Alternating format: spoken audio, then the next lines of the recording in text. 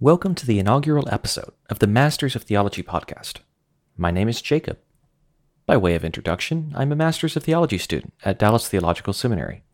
This podcast was born from my desire to have more conversations with theologians. You can find more information about the podcast at mastersoftheology.com.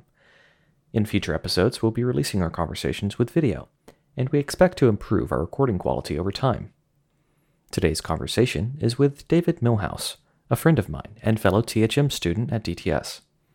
As you'll hear in our conversation, David is a passionate, missionary-minded student who has the heart and will to go wherever God sends him.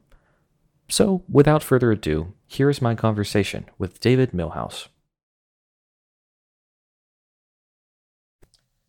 What would you say it takes to become a master of theology? I would say, that's a good question.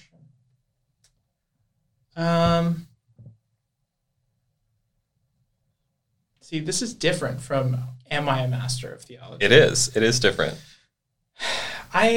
What does it take to become a master of theology? I think becoming a master of theology would be having a mastery of the topic. I would assume that's where the term master comes from, of having a mastery of the subject. And so I think having a good understanding and knowledge of theology would probably make you a master of theology. I guess to what extent having a good understanding and knowledge of the topic can be debated, but it's an especially tricky question, just because theology is actually it's not the easiest thing to define either. So I guess that's kind of what I'm trying to pull out of you. What would you even define theology as? Well, okay. I would break it down based off of the word, right? So theos comes from God, and logos comes from, or logi comes from logos and knowledge, right?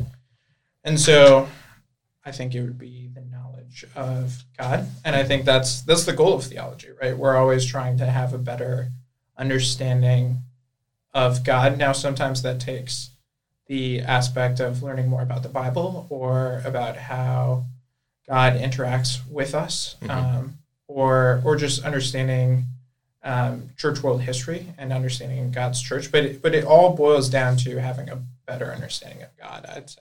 Yeah. So you're in the THM program, right? Yeah. So what brought you to study theology? What brought me to study theology? I think the fact that, there's two aspects. The first one being the diploma at the end gives you credibility. Yes. Right? And lets people know that you know stuff.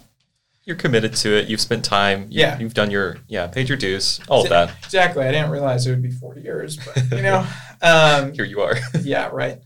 The second aspect, I would say, is just gaining a better understanding.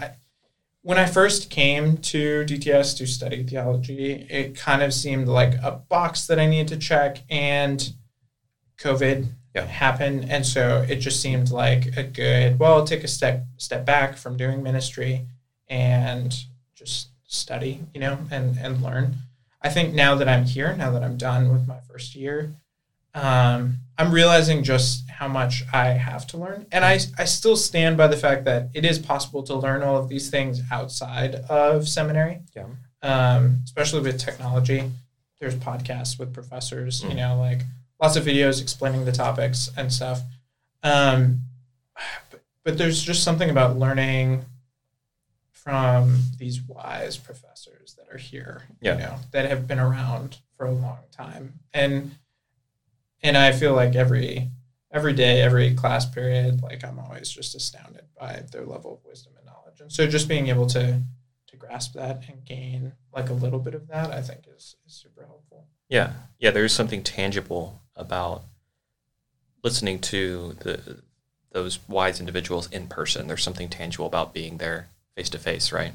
Yeah, and I mean, you can watch, videos of great theologians, and learn amazing things from them. But I think there's a level of dedication to seminary, right? Yeah. And it's kind of like, you look at Jesus, you look at the disciples, right? The disciples spent a lot of time with Jesus, right? And I think that's part of the thing. Like, I can dedicate some time to watching videos on YouTube or like doing research on theological topics, but seminary is like a whole new level of commitment. Yeah. And just spending all the hours that we spend within a semester with that one professor, like learning from them, hearing from them. Dr. John Hanna's a great example, right? Like, you just have a whole section on the side where you just quotes of wisdom from Hannah that have nothing to do with the class itself. But I think, and so I think maybe that's the difference, right? Maybe that level of time and dedication is the difference between actually pursuing like a master's of theology and just like studying theology outside of sort of formal schooling, I guess. Yeah. So I guess to what extent are you finding that the relationships that you're building here, maybe with the professors or with other students, do you think that will be something essential in your future? Is that forwarding your pursuit of mastery? Yeah, I think so. I think it's hard with the professors. I'm still early, we're still early in the program. And so it's hard. They still feel like they're, like a level above, like unattainable. I think, that'll always be the case. Yeah, that might always be the case. But you hear the students that are further along in the program talk about the professors, like, they have a relationship with them, an ongoing relationship with them of discipleship, mentorship. They're constantly like learning from them. And I feel like I'm maybe starting to scratch the surface on that with some professors. Mm-hmm. I think the students more so, because I look around at the students that I'm in these classes with, shoulder to shoulder with, and I see the theologians of tomorrow, and not just the theologians, but I see the movement leaders, those who will take the Christian faith. The missionaries and the church planters. Exactly. Yeah, absolutely. And I want to stay connected with those people because I want to help them in their ministry. And I think it's important that we continue to learn from each other once we're outside, right? Because it's one thing what we learn while we're here in seminary in an enclosed like environment. But once you get out into the world, right, and are doing ministry out in the world, I think it's really important that we continue to act as a system of support and guidance for each other, because you're going to encounter things that seminary can never prepare you for, can never teach you for. And I think it's important to have wise counsel in our life. And so I think having fellow Christians that are also going through ministry, are also furthering their studies, I think all of those people can help you, overcome and they can help you think about the problems differently and hopefully overcome them. Yeah, kind of related to that, in what you said there, there's an element of just wanting to further the other students' missions, because we're all here, at least, well, I'd say most of us are here for a specific purpose, for some sort of calling, and we might not know where that's going to lead us, but at the same time, we have a reason for being in seminary. Like, we have a reason for trying to pursue theological training, be that certification or otherwise. You're trying to get that in order to do more ministry. And so what I see in all the other students, and kind of like what you said, is I see, well, they have a mission, they have a mission, they have a mission, and their missions are no less important than my missions. And so to the extent that I can build relationships with them and help them along without sacrificing my own mission entirely, like that's exactly what, like, that's a wonderful deal. And I think that that's a big benefit of being in person as well, because you do get those shoulder to shoulder classroom interactions. So we talked a little bit about the definition of theology, but a related question I'd like to ask you is, are you actually are you pursuing mastery of theology? Is that something that actually interests you at any point in your life? Yeah, I mean, I don't think you ever will be able to fully master theology. Mm-hmm. There's the answer. There's the answer. We talked about this a little bit before, but I think, like, yeah, I don't think it's possible to fully, master theology, because if theology is the understanding of God, right, there is a level of God that is unknowable, ununderstandable to us. Otherwise, he wouldn't be God, right? Yeah. If I can fully comprehend God, then he wouldn't be great enough, to be God. And so, yes, I want to pursue gaining a better understanding and a better mastery of theology. Mm-hmm. I think that's part of the Christian calling, right? We, as Dr. John Hannah said, we read the Bible and study the Bible to know what's not in the Bible. Mm-hmm. And I think that's part of it, right? The world's becoming a crazy place.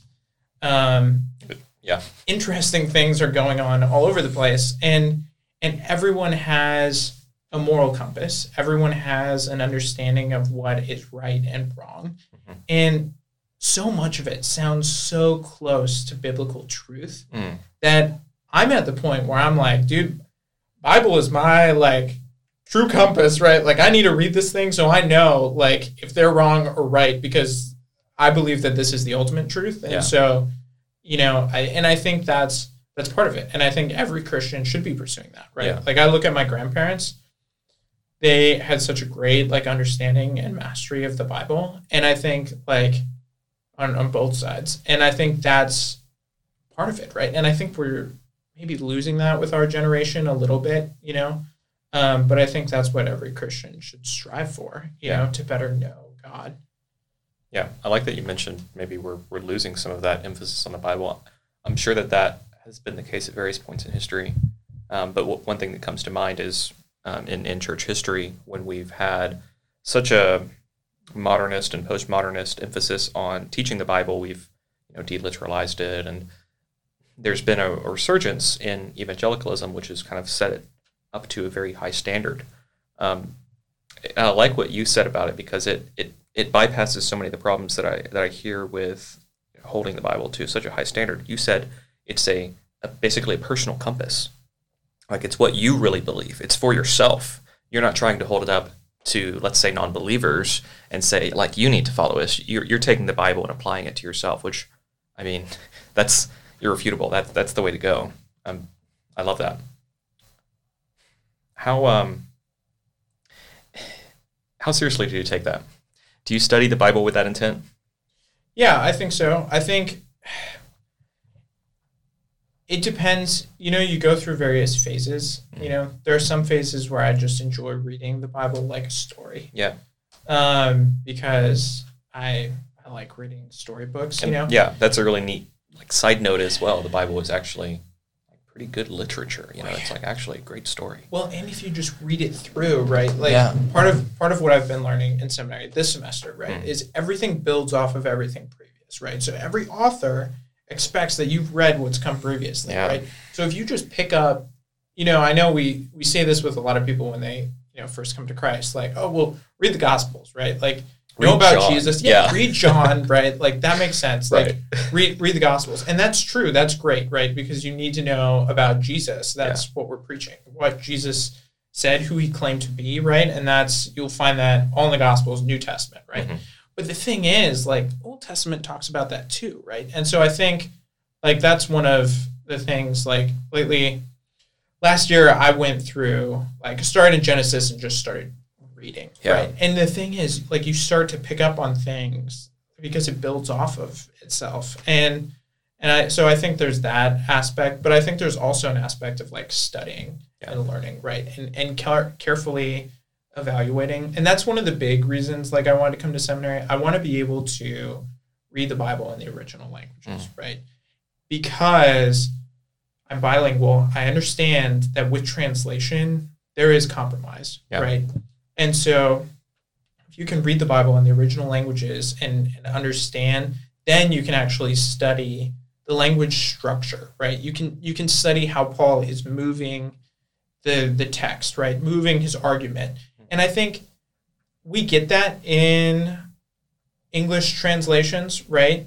After careful study and exegesis, Yes, yeah. But I think there's something to be said about being able to do it in the original language. Yeah. And so Yeah, that's part of it. That's why I'm here, is to add tools to my tool belt so that I can better study the Bible and gain a better practical understanding, right? And I like before I could do that in English, right? Like I did that in Bible studies, right? Small groups, that's what you do. And you listen to pastors and speakers who maybe know the original languages, maybe don't, but they have wisdom, right? And can give you a better understanding of the context. But yeah, so I think there's different ways to look at the Bible and to read it, and I think both are equally important. One is kind of like a broad sense. It's like looking at a map, right? Like you can look at a map and have a good understanding of like where the countries are, right? But if you never like zoom in and like see, oh, like this is the capital of this city, you can say, yeah, I know about that country, but do you really know that country if you don't like zoom in and actually take a look at that specific country? Or, put your feet on the ground. And, walk around. Yeah, exactly. Yeah, I get that. So you mentioned you're bilingual. I know a little bit because we're friends. But tell me more about your past and what has brought you to trying to get more tools for your tool belt. Yeah, so my parents are missionaries. I grew up as a missionary kid. My dad actually graduated from Dallas Theological Seminary in 1994. I was born in 1994. They immediately moved to the country of Romania. And that was normal for me. Like, I grew up there. We lived there until I was 17, 18. We moved back in 2013. No, 2012.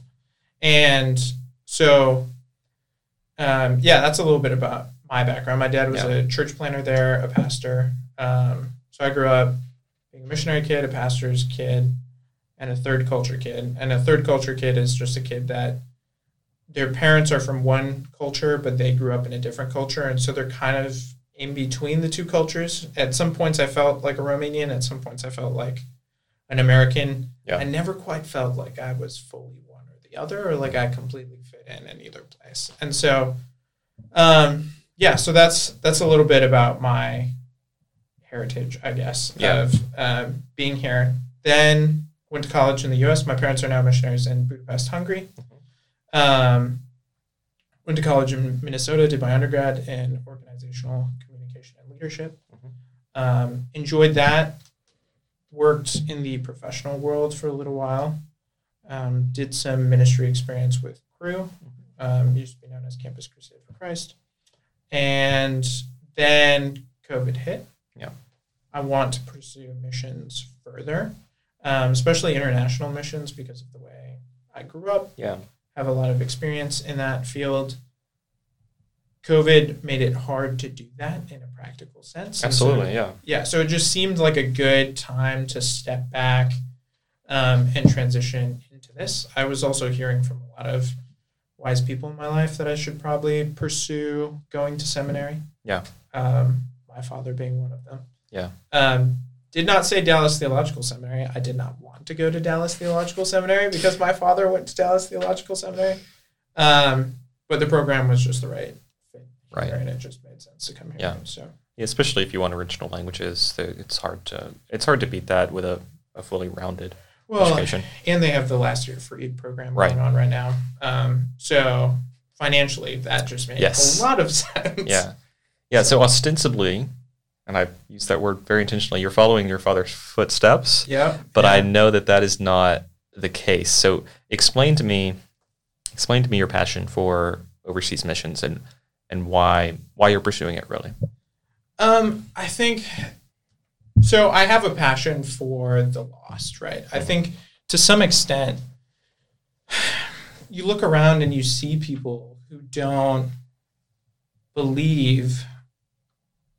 Well, okay, boil it down more essentially, I think, like what is the purpose of life, right? Okay. And I think, when you look around, there's a couple different options of, either it's all an accident, we're just supposed to be as happy as we can make ourselves while we're here. Our goal is to reproduce and further the human race, or if you believe in God. I mean, there's a lot of different options. But for me, right, like I believe in God, and I believe that the goal is to glorify him, right? And it's kind of the sense, this is probably a poor analogy, but I've heard this before, right? If you're on a boat that's sinking, and you see the lifeboat and you're on the lifeboat, do you just paddle off and leave, or do you try and save more people, right? And I think so many times in the Christian community, there is a sense of, the Pilgrims did this, Puritans did this, right? Like, let's be a city on a hill, let's remove ourselves and be a good example, but not actually be in the world with people. And I think when you look at Jesus and the way he lived his life, he was actually in the world with the people, right? Like he suffered for us, right? He did not experience suffering and then came to earth and experienced suffering for us, right? Like, if that's not a great example of like being in the world with people, I don't know what is. And so because of that, I look around at my friends that are not Christians, and I see people that are lost, that are hurting. I see some satisfaction, right? Joy in life. I don't think that's, but it seems like there's a loss of like a higher calling, right? And so in a sense, like I look around, movie Sixth Sense, right? Like I look around and I see dead people, And so for me, like that's something that pushes me of like, if we've got this good news, how would we not want to share that with everyone, right? Penn Jillette, do you know who Penn Jillette is? I don't actually. So have you heard of Penn and Teller? Sure, absolutely. Okay, so Penn is the tall guy. Yeah. Staunch atheist, right? Yeah. Like very, very stark atheist. He even said, he goes, in my eyes, I don't understand if you were a Christian, right? Like how you could not proselytize. Mm-hmm. He's like, because if you think that you have the key to eternal life, right, why would you not want to share that with everyone, right? Yeah. And so in a sense, I think that's part of it. So I have a heart for people and want to share the good news with people. Yeah.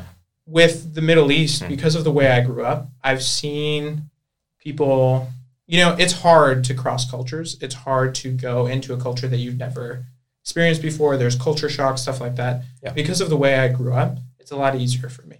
Right. And I enjoy living in different cultures and feel at home in different cultures, sometimes more so than in the U.S. And so because of that, I feel like my giftings are more applicable overseas. And so because of that, I want to do ministry overseas. I think that's a really good recognition of where you've been, what gifts that is granted you. And I mean, it's an intellectually honest thing to say, we have eternal life, so let's share it.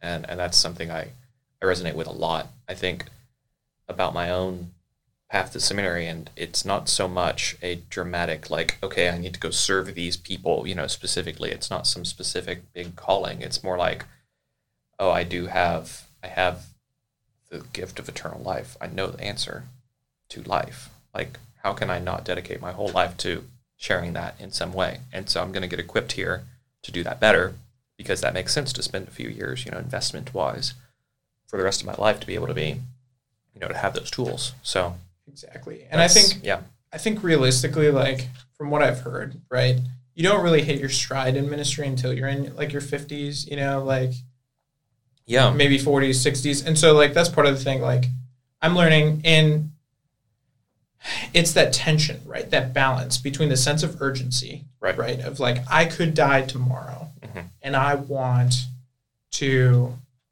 use my life for something, but also trusting in God and trusting, hey, I feel like this is what you've called me to do. You've called me to be here, to learn, to be equipped, and then to go out and use the tools that I've gained here. And so I think it's important to hold both of those in balance. And it's a fine line to walk. It is. And you never sacrifice one entirely for the other, of course. And that's why it's a fine line. It's fundamentally, it's basically an economics problem. You've got a supply curve and you've got a demand curve, and you've got to find where that sweet spot is. So, yeah, I relate to that a lot. And another thing I relate to is overthinking that problem. You can waste a lot of time trying to figure out exactly, where the right point is, when getting close is pretty good. But What's your emphasis area here then? Have you decided yet? Have you looked into it? I don't know yet. Okay.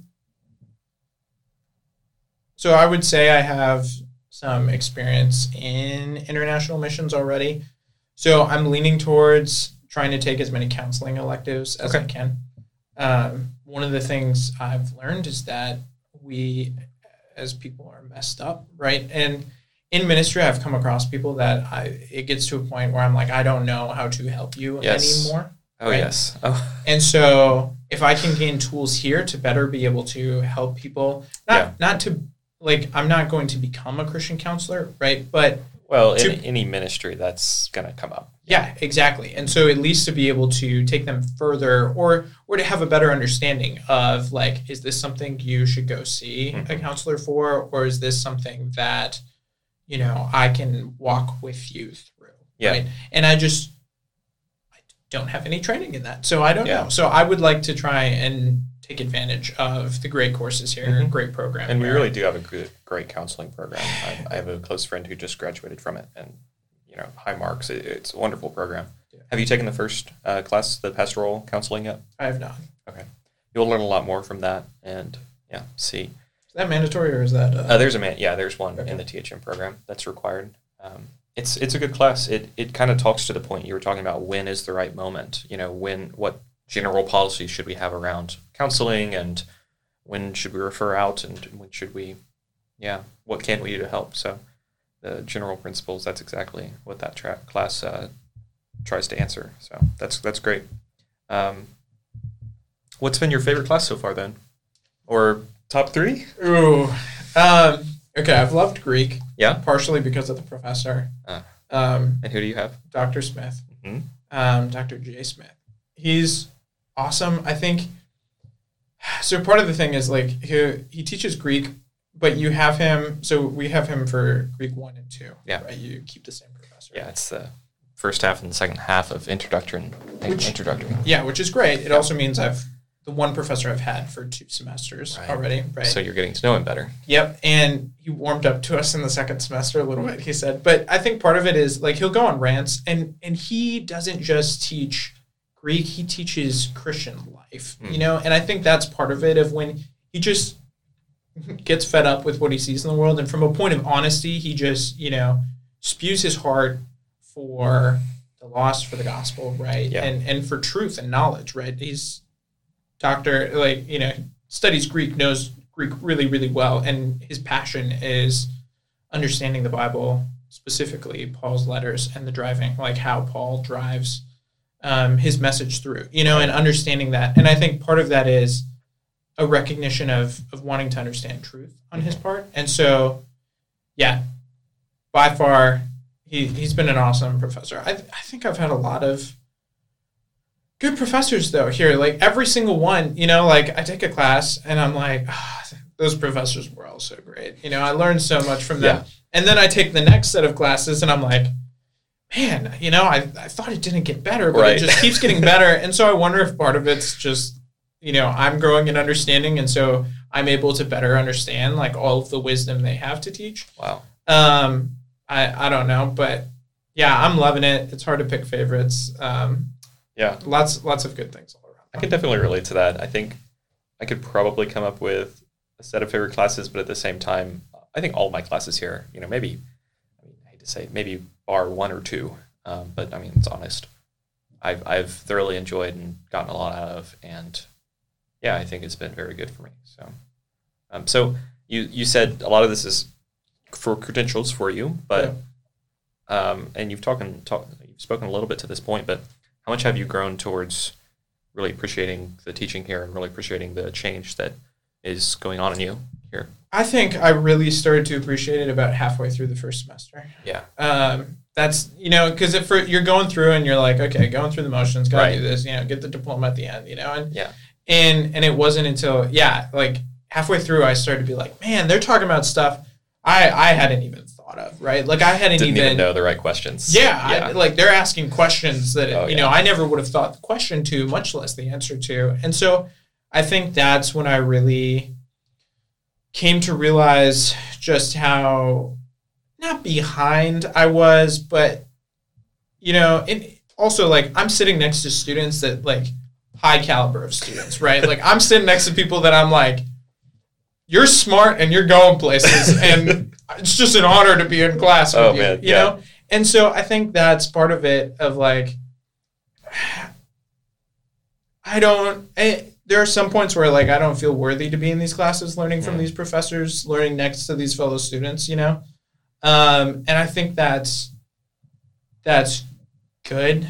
And so, yeah, I think I was humbled. Yeah, right? It's humbling, but you also take it as an honor, as a privilege. Yeah. Well, and I think that element of being humbled is what got me to really appreciate, like, coming here and learning. You know, because before I was like, well, I can learn all this stuff on my own. Yeah, like, I can go read Grudem's Systematic Theology and be fine. I don't need these professors, right? But then you come and you interact with these professors and you're like, no, I never would have done this on my own. One, right, out of lack of time and will, right? Yeah. And two, man, just like it's so much easier to just learn it from these amazing professors who have been teaching it, and like can just explain it in a simple way that like makes so much sense. So yeah, I have a deep appreciation for the process of being here. Still frustrates me sometimes, right? Like still am like, I want to get out on the mission field as soon as possible, right? And I think, like we said, it's that balance, that beam that you want to walk, right? And might so be a good tension to have, though. Yeah, and I think that's something I don't want to forget, right? Like, and I'm trying to hold on to it, but now I'm more even, I'd say. Yeah. Whereas before I was like, nah, get in, get out, right? And now I'm more like, okay, get in, soak up everything, make sure to get out, right? So. Yeah, that's a great mindset. I've had a conversation where we kind of talked about how seminary can be a sucking in thing and be a little impractical, and you never really get out of that mode. And, that can be, I think that really could be harmful for some Christians, but I love the mindset of get in, absolutely. Soak it in, learn everything you can, but make sure to use that, in your later life in the missions field. So, and I think one of the other dangers that I've seen, right, is like we're interacting at such like a high caliber, right? Like we're talking like idea-wise and language-wise, and one of my first classes was church world history, right? And we're like 2-3 weeks in, and somebody asks a question about, is this a Christophany? And they go off and they're talking about Christophanies, right? And finally I raised my hand and I'm like, what's that? What on earth is a Christophany? And the teacher's like, thank you for asking that question. Half the class was probably thinking that question. Yeah. It's, an illustration of Christ, right? A representation of Christ, right? And so I think like there's a danger, and I've talked about this with other friends here, I think there's a danger that when we get out in the real world that we will still be operating at that high level and won't bring it down to people, right? Yeah. I think it's important that we should never forget the simplicity, right? And I think it's also really easy when we're here to be like, we're operating on this high level, like we're the elites of Christianity, and I don't want that. And I think that's something that I need to constantly remind myself of is, if I were to explain this to someone who does not, who never went to seminary, who doesn't know, right? Someone who just became a Christian. Yeah. How would I explain this to someone? And in my everyday life, am I using the super complicated terminology, right? That expresses things well, but am I using that with people outside of seminary as well? And am I making them feel incompetent through that? Am I making it complicated for them? And am I, in a sense, not loving them well through doing that? And so I think it's important that we remember that and remember to, even though we are thinking at a high level, I think that's one of the beauties of the gospel, right?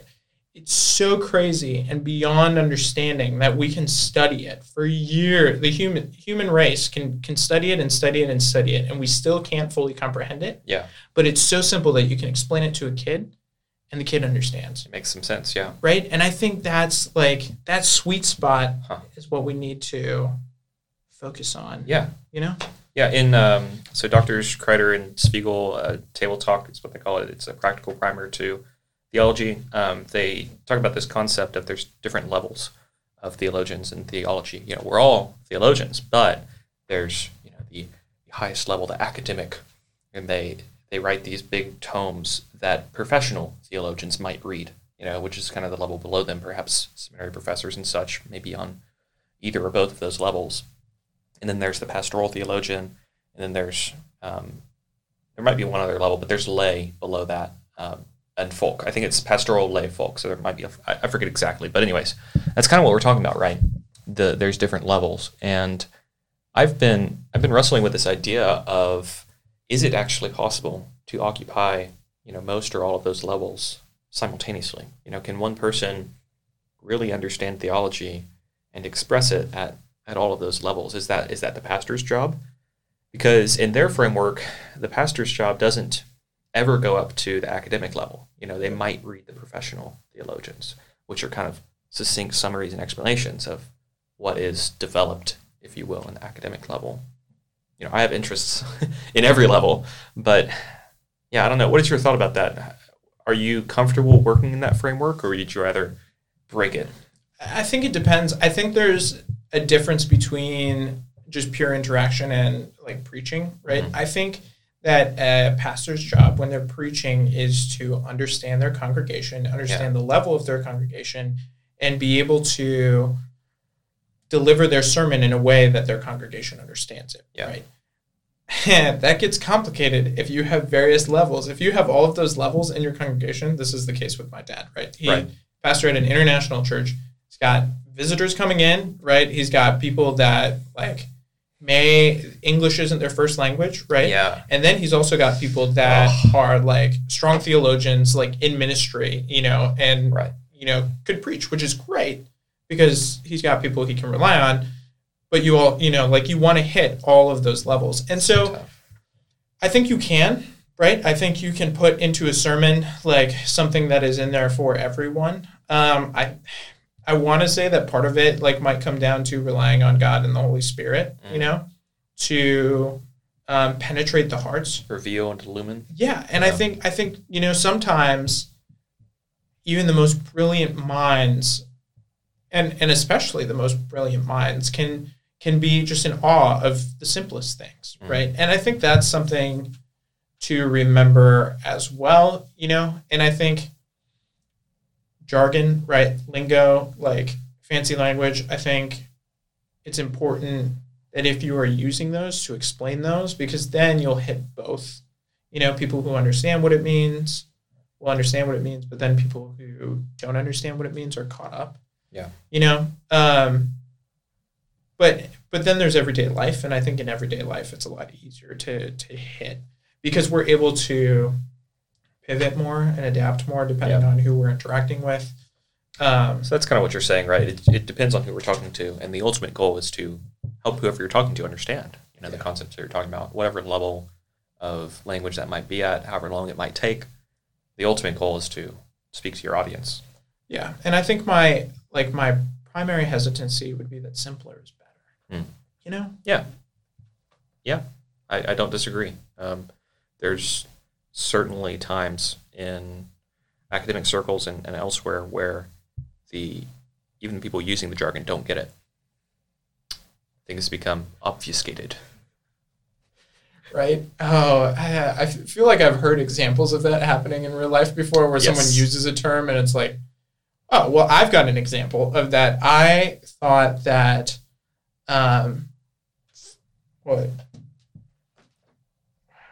what's the word that means if something happens one after the other? Consecutively? Is it consecutive? I mean, that is a word that means that. There was a word that's what it meant, and I thought that it meant happened at the same time. Oh, concurrently.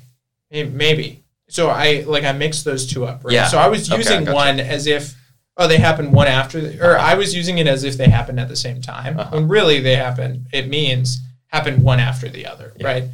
Or sequentially, or whichever, yeah. Yeah, and so... And you're using a word which you could just say, it happened one after the other, but yet you're using a bigger word for it. Yeah, and I just didn't know. I thought I understood the meaning of the word. Part of it is like a lot of my vocabulary comes from reading books, right? Oh, yeah. And sometimes like that too. You mispronounce things when you're reading it in your mind, right? Like you misunderstand what's happening when you're reading it in your mind, because we learn definitions from context so often. Yeah. And so if we don't, oh man, that must be especially hard in a third culture context. Where idioms and stuff might not carry over in both cultures. And I remember when I was doing homework in Romanian, and I went to my dad because my dad already spoke Romanian, right? And I went to my dad with a question, and he handed me a dictionary, and he said, "I don't know. You're going to have to look it up." And I was like, "Oh man! Oh, I have surpassed." And so growing up. Was it a Romanian to English dictionary, or what was it? It had both. Okay. And then what I ended up getting was this big, giant book called the Dex, which is just like an American dictionary, but in Romanian, right? Yeah. So the words in Romanian. I thought it was so interesting when I was a kid, right? Like, okay, so the words in Romanian, but then the definitions in Romanian too. Okay, But yeah, because there came a point where I surpassed my parents on my level of like Romanian because we were working in Romanian. Everything was. Yeah, I went to public Romanian school 1st through 8th grade. So, So has there ever been a concept in theology, maybe it was back when you were living in Romania, has there been just some idea about God that has just taken you and struck you? Something that you've had to wrestle with, something that you've had to work through? I know as a missionary's kid, it can be one of those things like you're taught very well and you believe what you're taught, but has there ever been like something really personal in theology that's hit you? Yeah, I think so. Part of it has to do with my testimony, right? And so growing up in 9th grade, I transitioned to online school. Did terrible in online school, right? Struggled, failing a lot of classes. For me, self-image was a huge thing, right? Being a pastor's kid, missionary kid, felt like I needed to be perfect, right? So I understood the gospel, but I wouldn't say that like I understood the gospel. I got it in my head, but not in my heart, right? Is I guess how I would describe it. Yeah. And so then my senior year of high school, moved to the U.S., went to an American school, and we went in to meet with the principal and the advisor, and they were like, "We're going to wipe your slate clean. We're going to take all of your." We're going to say that your fails. We're going to say that you never took those classes, right? And then you need to either take them again or like take something else to supplement them. And then we're going to take all of your like passes where you barely passed. And we're just going to make them passes so they don't like affect your GPA, right? So you can continue further. Wow. I worked my tail off that year, and ended up passing, and going to college. But I just remember walking out of that meeting with the principal and the advisor. And suddenly the gospel just made sense to me. I went in with my crummy grade sheet, all of my failures, right? Like I did not deserve, I thought I was going to have to repeat years of high school, right? I did not deserve to have my slate wiped clean like they did. And that for me was just such a real tangible, that's when I got the gospel. Like it made a lot of sense to me. And before that I was like, God, I can't do this. Like, I've been trying on my own, failing on my own, like, I need you, right? And so that was just a very personal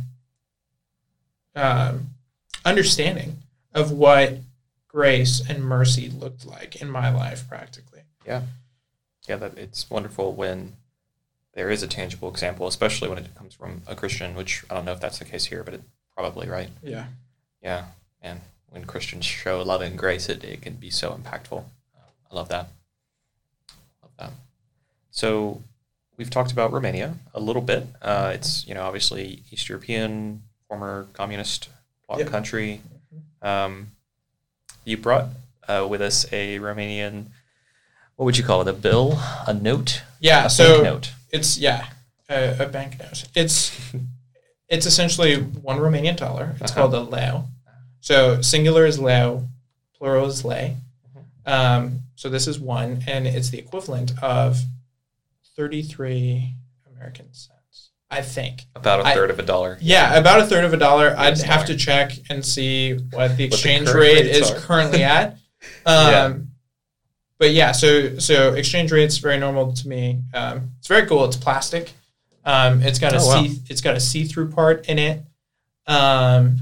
It's just very cool. It's always my like fun show and tell. Yeah. You know, because this is the Romanian money that I grew up with. You know. Yeah. So, yeah, fun fact: Romanian money, if you forget it in your pocket and wash it, no harm, no foul. Oh, it's fine. Yeah, it's fine. It's cleaner than it was before. It's great because it's plastic. It's not paper. You know.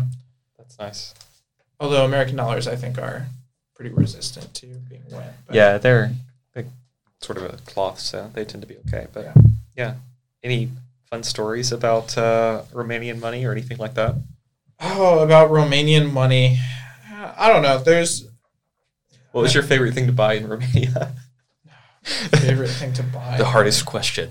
Well, okay, so I think with my grandpa, we used to go and get these things called kovric, which it's essentially a soft pretzel. Okay. But they would make them, and these little ladies would have stands with them on the way to school. And so that's cool. we would walk to school every day, probably 15, 20 minute, half an hour walk somewhere in there, depending on how much you dilly-dallied.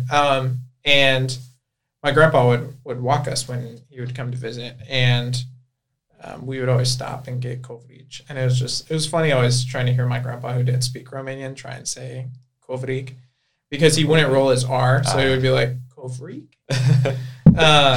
So yeah, I guess that's something I think of, stopping and getting kovric with my grandpa. In Romania. That's a great memory. Yeah, so I mean, I visited Romania in 2009 on just a summer mission trip. Yeah. And I remember a couple of things.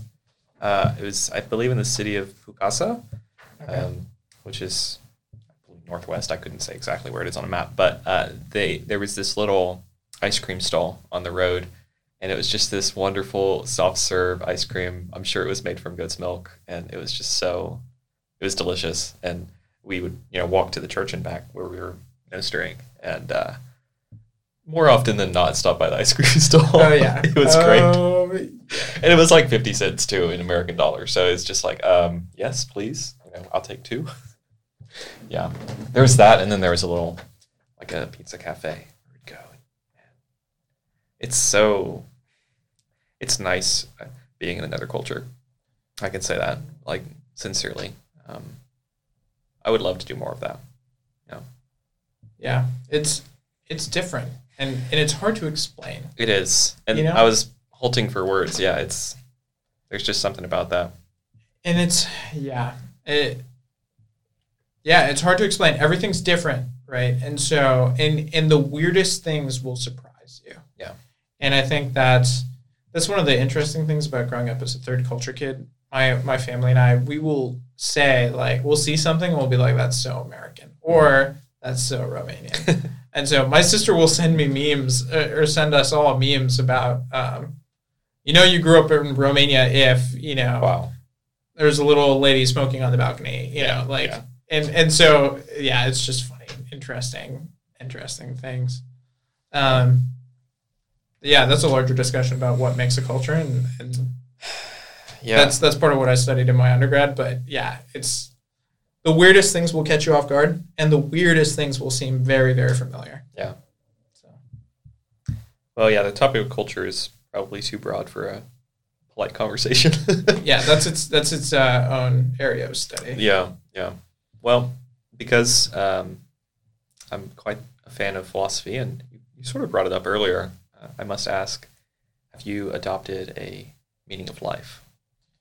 A meaning of life. Yeah, I mean, I think I would stand by what I said earlier. We used to have this catechism that we would go through, our parents would go through with us. Which is not typical in America anymore. Yeah. No. Yeah, and part of it was, if I remember correctly, the goal was if we made it through a certain number of, like, the questions and would get them right, then Dad would buy us ice cream. Oh, there you go. And so, but some of those, I think part of the point of doing that is some of those things, like, stick with you, right? Like, the reason I know that Methuselah, who Methuselah was because of those questions.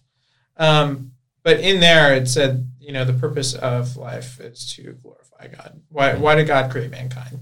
To glorify him, right? Which is the Westminster Confession, right? I think so. That's fine. I think that's right. Yeah. I just remember that was the answer, right? And I think there is something like true about that, right? I think like the God creating us so that he could have more glory. Now that may not be in the way that we think it is, and like sometimes we ask questions about, like, well, how does us doing terrible things bring glory to God? Yeah. Right? It's a tricky problem. Yeah. And so, but I think, when I look at life, I think, that's the purpose of life is to bring glory to God. I may not understand completely what that means, but I think I agree with that on like a fundamental level, right? Of like, what else could be the purpose of God? Is it going to not bring glory to God? Is it just neutral, right? Like, I think, you read the Bible about how all of creation, glorifies God. The stars in heaven, like scream his majesty. Yep. Angels glorify him. And so why wouldn't that be our purpose as well, I guess? I'm glad you brought it back to the Bible, because I've actually found it's trickier than you might imagine to make the claim that the purpose of life is to glorify God. But there are many, there's ways to do it. Well, and it's coming from a Christian understanding, right? Like if you go down the path of like atheism, then obviously you would not think that that's the purpose of life, But yeah, and I think that's broad enough to the point where like glorifying God can have many different like aspects. And so it's hard to get more specific than that. But part of the thing is I don't think that every single person is meant to do the exact same thing. Mm-hmm. Right. And so, yeah. Yeah, that's the nature of the church, different parts all building towards the same thing. So yeah. Well, and it's a good question, and I don't think I have it completely figured out. Well, that's a great start, though. I mean, yeah, you have a creed. It's more than what most people can say. So that's I suppose. Yeah. So what about the church? Are you in a church here in Dallas? Yeah. So I am going to the church that my parents met in. Oh wow! Not following in my parents' footsteps whatsoever. At all? Yeah. No. No. Coming here, COVID was rampant, and I had a lot of friends that moved here. Talked to a lot of students that they're still looking at churches. Right? Yes. And one of the things that I really struggled with in my undergrad was I was at a church that my parents attended when I was there, because I did my undergrad in like the big town outside of this suburb that I graduated high school from. So went to this church. It wasn't until I graduated from college that I actually became a member and started to get involved. And because I was like, well, I'm only going to be here for 4 years. Right. Like, why would I get like super involved in a church? Like, I'm just going to leave anyways. And it wasn't until afterwards that I was like super bummed out and felt like I had missed an opportunity of being involved in the church while I was there. And so I think that's part of the thing for me of like, I kind of don't want to waste any time, I think it's great you learned that lesson. That's something a lot of people have to go through. I know I had similar thoughts. I was looking at a 2 or 3 year undergraduate stint in one spot, and I was like, well, I'll find a church, but it's just kind of keep them at arm's length. But yeah. Well, and with this church, so Trinity Presbyterian in Plano, it's a great church. A lot of the people know me from growing up, right? Solid teaching, very missionally minded, right? Supported my parents, prayed for me when I did missions overseas. And so it was just instant community that I could plug into. And wow. I was spoiled. Not everyone can have that, when moving to a completely different city. It's a little far away, but yeah, it's been great. And during COVID, it was very great because it was even harder to, get plugged in with a church and meet people at a church during COVID. And so started going there and have been going there all year long and am loving it. Yeah. Great. I'm looking forward to like COVID wrapping up and things going back to normal. a little bit, and the church going back to full force and everything that they do. Do you anticipate being more involved in ministries of the church? Do you have any interests there? Yeah, I would like to. That's a conversation that people are having right now, because they know that I'm going to DTS. They know me. They know my parents, right? And so there's needs in the church that they are like, well, why would we not take advantage of this young seminarian that's here? Yeah. Yes, I would like to do some stuff in the church. I don't know if that's going to be right now or if it's going to be later on, because we'll have to do an internship of some sort. That's true. And so, so we'll see. But I'm just trusting God that he will lead me and open the doors that need to be opened, we'll see. Yeah. So you mentioned overseas missions, maybe the Middle East. You mentioned it in passing that maybe the Middle East is where you're looking at doing missions. Why is that precisely, and do you plan on church planting? What's the goal there? Yeah, so it started my freshman year of college. I was involved with Crew. They had a guy come talk about like the need for missions in the Middle East, and I just remember being struck by like, well, I'm not afraid. I'd be willing to go there. Like looking around, it seems like everybody else would be afraid.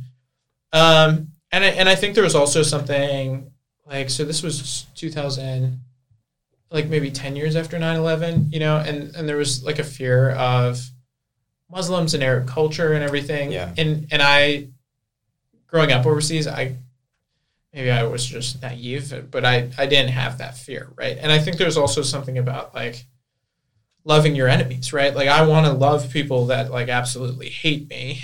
I want to radically love them because that's what Christ did for us. And so, I felt like that would be a good place to go. God just kind of put it on my heart. And so I have a huge passion for Muslim culture, Arab culture. And I feel like people don't want to go there. And that's kind of where I'm at, of like, I want to go to the to the places where people don't want to go because I'm not afraid. And because of my intercultural experience, I can fit in, right? Like I feel at home. I've been to the Middle East and I felt right at home, which was weird. Yeah, but that's great. I mean, if you have that, that's a gift. It really is, because there's a lot of people, travel freaks them out, being somewhere foreign. Yeah, so I think that's wonderful that you're one of those people.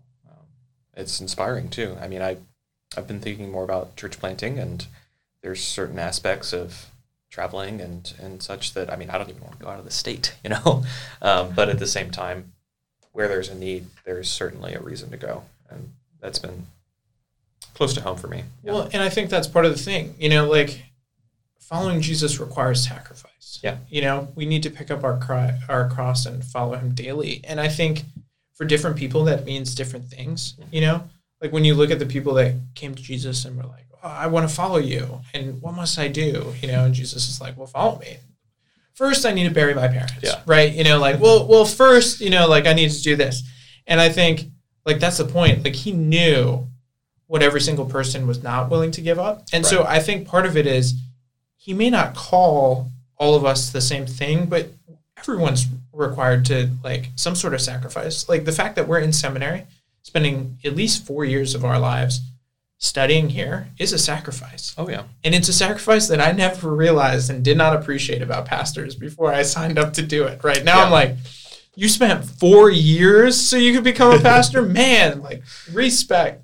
Yeah. And so I think that's part of it is like, sometimes people are like, oh, well, it's not that big of a sacrifice, if I'm not moving overseas. And it's like, dude, maybe the sacrifice for you is going out of state. Maybe it's not going out of state. Maybe it's staying exactly where you're at, right? Like maybe that's the sacrifice. Yeah. And I think that's not to say that following Christ is going to be miserable all that time. I think there's joy that comes in following Christ. But yeah, I think there is a level of sacrifice that a lot of times we don't think about in the church, right? And we just kind of gloss over of like, oh, well, everything will be fine. Everything will be wonderful. And it's like, no, not always. People will sometimes hate you for the fact that you follow Christ, Well, this has been a wonderful conversation. I have one last question. Okay. But before I ask, I actually wanted to ask if you have any thoughts or questions that you want to pop in and talk about with me.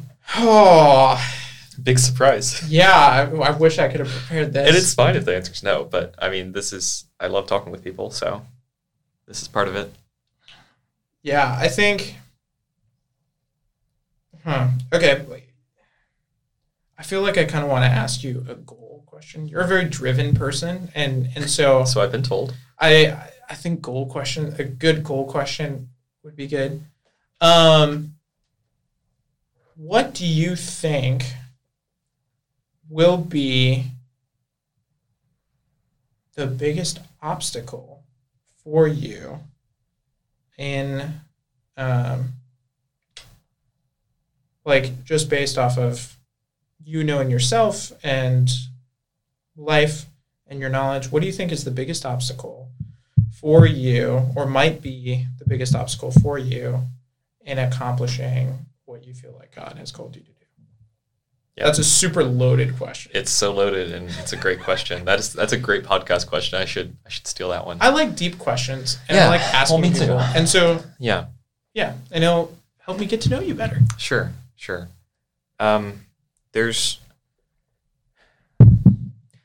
So the cop-out here, I think, is the right answer. And it's not exactly a cop-out because I think it's the right answer. I really think that the blind spots, the things that I don't know, are going to be the hardest obstacles. I think that I've actually anticipated several obstacles, and they're coming true, and I'm having to deal with them. But for the most part, I am working through them and figuring it out, and I believe I will overcome. Whether that's logical or not, there's several things that I'm facing. Should I work in an institution, just a general public institution, be that academia or otherwise? That's a big question for me. And what does it mean to do that? That's a big question for me. And so I'm working through that. I'm fighting through what that means for me, what that means for my life. Where I'm called is maybe a big obstacle. But I guarantee there's something I don't see at all. I don't see it coming. There's some flaw in my thinking. One question I sometimes ask, it's really open-ended. What is your view of morality? What's your view of morals? And I think that could be something that bites me in the long term. It's like I don't have a philosophy of morals. I have a Christian philosophy. It's different, There's following Christ, but anyways. So, yeah, man. I know personally I would admit to a weakness of actually being too lofty in future in my thought. So I think about the progressions in culture and forget that, oh, wait, we're here right now. Sometimes I'm like, okay, we're going to move to this sort of thinking in 50 years. Let me prepare for that, because that's an exciting problem for me to work that out and think about what that means. But that doesn't have much application for today. And so this also goes back to the conversation we had about levels of theology and levels of theologians, because it's not necessarily a worry, but it's a thought. Maybe I should be in that professional or, in that academic level of theology, but I care about the local church so much. I have to draw the dots there. And is it okay for me to just be in those levels, to dedicate myself to those higher levels if I'm not actually putting a huge dedication into the local church? And I don't know if it's okay. On paper it is, because there's a trickle-down effect. I get to teach pastors. But as a Christian, I'm not so sure. And not to say that I wouldn't do some work in the local church, but some. Yeah. Anyone can do. I do some right now. I volunteer and I work at a church, but yeah. It kind of seems like you're like a wholehearted, give it everything you've got type of person. Yeah. And I wonder, that's part of the question, right? Of is some is a little bit in different areas good, or is everything in one area better? Yeah, and that's a big part of my question. Yeah, and I don't know. You don't know? Well, bummer. You don't know. I wish you knew. I don't know if anyone knows, though. Yeah, no, you know, that's fair. And it's probably different for different people, and the whole normal answer there. But yeah, to get back to your question, I think ultimately that there's things I don't see, and that scares me. That really does. There's nothing I can do about it because I don't see them. Yeah. It is a bit of a cop-out answer, but at the same time, I think that's the truth. And it's probably true for everyone. We don't have the whole picture, but anyways. But part of it is too. So that happened to me, right? I just spent a year of ministry overseas in Eastern Europe, and the things that I thought were going to bite me were not what bit me. I was expecting there to be a lot of pressure externally, but the pressure came internally. And I did not see that, blindsided me, got me. But I think one of the things that I did learn, right, and that's part of the joy of being a Christian, right, is that God is in control, right? Mm-hmm. And so because I didn't see it, just because I didn't see it didn't mean that it didn't work out in the way that God wanted it to. And looking back, God worked it out better than I possibly could have planned it myself, And so I think, it's scary that we don't know the future and what's going to happen, but part of it is trusting in God, and as my friends from Minnesota would say, just send it. What a fun phrase. Just send it. Just send it. Oh man, I have images of launching cars actually. That's good. And the role of faith in the Christian's life cannot be underlined enough. It's so important. It's so important. And I do like planning. I don't know that I'm a 100% dedicated sort of person, but I do like planning and sticking to the plan. It's helpful for me, but there is an element of faith in there somewhere, and it's hard because they seem to be at tension, but they seem like two good things. Mm-hmm.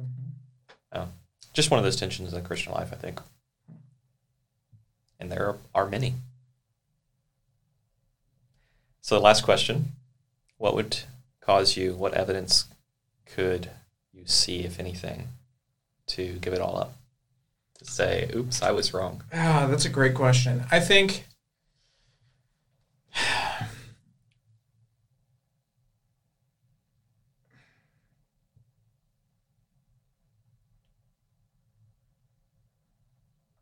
that's a hard question because I'm torn, right? Because there's a level of it's faith, right? So true faith, you would want to be able to believe it no matter what, right? Yep. No matter what evidence was staring you in the face. But I also think that faith in the Bible and Christianity is not illogical, right? I think there's a good, strong argument and evidence for the Christian faith, which is why I believe what I believe. Yeah. And I think it all boils down to the Bible for me, right? I think the credibility of the Bible, probably the most credible book that we have as humanity, right? For multiple reasons. I think if you could somehow prove that the Bible 100% is not true, then I don't know if I can believe. The thing is, I don't see that happening, right? Because you're arguing in history. You're arguing in things past, right? And so you would have to find some new evidence, Yeah. But even then, I don't know what evidence could show up that would just completely knock out the credibility of the Bible. Yeah. Right? Yeah. And so to some extent, yes, if you could do that, hands down, that was part of me, wrestling, part of coming. There's a balance between your parents' faith and your own faith, mm-hmm. right? And being a missionary kid, a pastor's kid, I had to go through a phase where I decided to really research Christianity on my own. And part of it came down to, is this book credible? Yeah. Right. And I think it is. And I think that, if you could prove that the Bible was not true, then that would really make me question things. I also don't see that happening. Yeah, I relate to that. I think the Bible has been upheld in history as, a unique just a superior religious book is one way to say it. And we have it. It's a wonderful thing. So yeah, if we did somehow discredit that in some serious way, that'd be one of the legs of our religion taken out, I think. So I agree with you. So thanks a lot, David. Yeah. It's been an honor, a pleasure. It's been a lot of fun. I've enjoyed this.